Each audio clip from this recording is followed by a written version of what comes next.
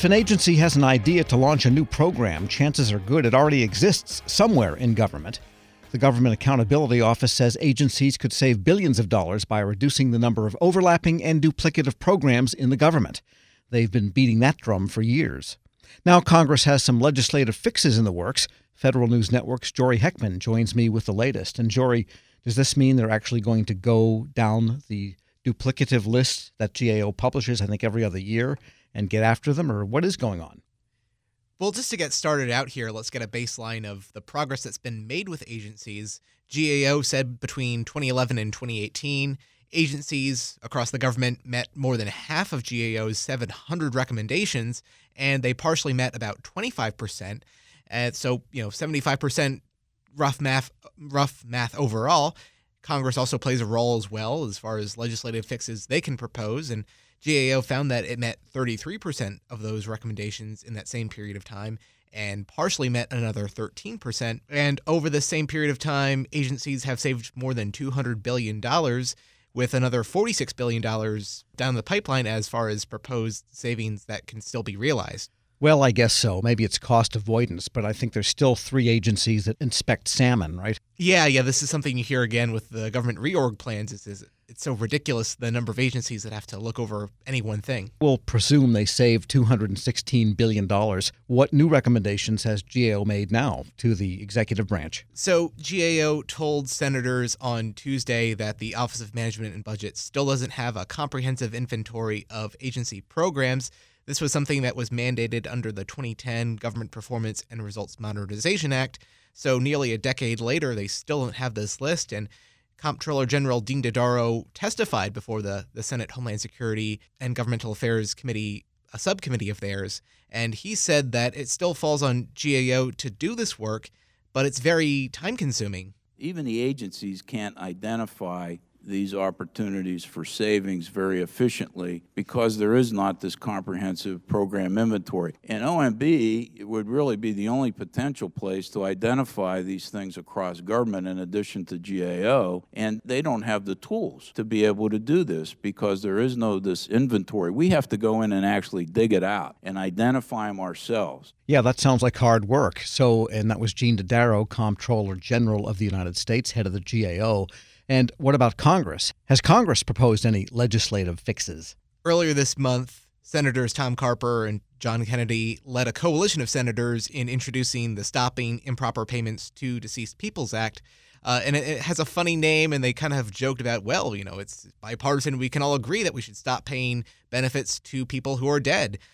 But the central component of the bill would require the Social Security Administration to share its full master death file with other agencies, and then they can cross-reference it with databases that they have to make sure that they aren't paying benefits to folks who are in fact dead. When pressed on whether GAO would endorse this kind of bill, Gene Dodaro said it makes sense, and he said it really is frustrating that SSA won't, for example, share that death file with the Treasury Department to cross-reference against its do not pay list. There's also the Taxpayer Right to Know Act, and this is a bill that was introduced in the last session of Congress by Senator James Lankford, and that would require agencies to put out a public database of financial data and performance information on programs that they have that cost more than $1 million. It would also require OMB to keep an inventory of the number of employees and beneficiaries for each of those programs. Lankford said that it's a common sense bill, but he expressed frustration that it keeps on getting pushback.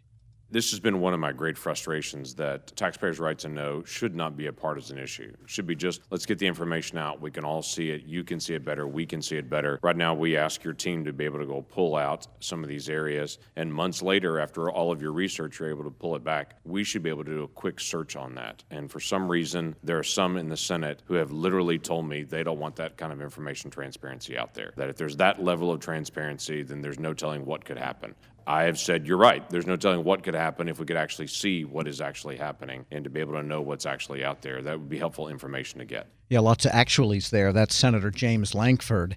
And on that issue, and by the way, we're speaking with Federal News Network's Jory Heckman, that issue of payments to dead people, yes, it's funny to talk about, and it is some amount of money, but it really pales in comparison to, say, improper payments by the Centers for Medicaid and Medicare Services, for example, where they've got hundreds of billions of dollars, over the years. And I mean, the payments to dead people, it's like IRS employee tax delinquents. Fun to talk about, but it's really a tiny, tiny problem. Just my opinion. Anyway, Jory, so are there any aren't there a bunch of laws already on data transparency? It seems like every year there's another one passed. There has been a lot of work being done on this front. Back in 2014, Congress passed the Data Act, and that required agencies to post on usaspending.gov their spending data on awards and contracts. Right, and so we've heard. Yeah. And there was a big push behind that, and there was bipartisan excitement. But GAO, they went back and they checked against the original contract records, and they found between a 0 and 1% degree of accuracy of the data that was posted on usaspending.gov. And so Lankford said, why does OMB need to put out this inventory of programs if there's this Data Act compliance in this inventory? And Dodaro said that the Data Act compliance still needs a lot of work. Here's part of the exchange between Lankford and Dodaro. The comment is made that the Data Act already accomplishes all this. Why would we need a comprehensive inventory of federal programs? Not so. Data Act has not been fully successfully implemented because the information is not accurate yet. We're looking at it again. I mean, it looks good and it's nice, but when you go in and you check the accuracy of it, it doesn't do that. Now, we have standards. I mean, that has been partly successful. I should say that we have standards now, but it's not being executed properly. All right, so that's Gene Dodaro, and where does that leave Congress? Did that hearing have any sort of conclusion, Jory? Well, I think they mostly walked away from it with the general understanding that, improper payments has been a longstanding issue. They said $151 billion in improper payments just last year. And there are a lot of proposals on the table here. It's just it all depends whether everyone has the right buy-in to move it forward. I mean, the sense of the hearing is that nobody knows how many programs agencies operate. Nobody knows what they really spend here, there, and everywhere on contracts and on grants and so on. And so it all adds up to kind of a chaos, despite all of these laws being passed. Yet they seem to be very accurate on the number of dollars saved with respect to deduplication. So that's kind of a funny dichotomy. Well, GAO does have this government-wide purview of looking at fraud, waste, and abuse, and they do spend months on end digging out all these different programs and what they're spending and what they're actually able to do. And so GAO has that overview. OMB does as well, but agencies can only do so much in-house. They can't really look across government and see whether other agencies are doing what they're doing. So it's all a matter of who has the authority and the purview to do these things. Sure, yeah. And, well, we know there's going to be one consolidation happening. It looks like that our colleague Nicola Grisco has been reporting on this for some time now, that the Office of Personnel Management will roll into the GSA, and DOD will have absorbed its security clearance process, that whole apparatus. So a little piece of consolidation is going to happen. That's the idea. And that'll save, tens of millions, but not hundreds of billions. No, but every bit of savings is well welcomed by Congress once they have that good success story. Indeed it is.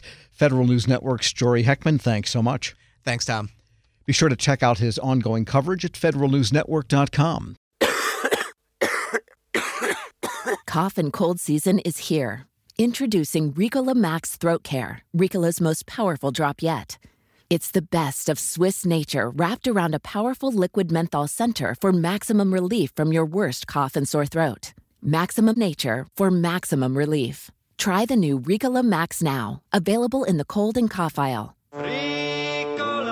It's in our nature.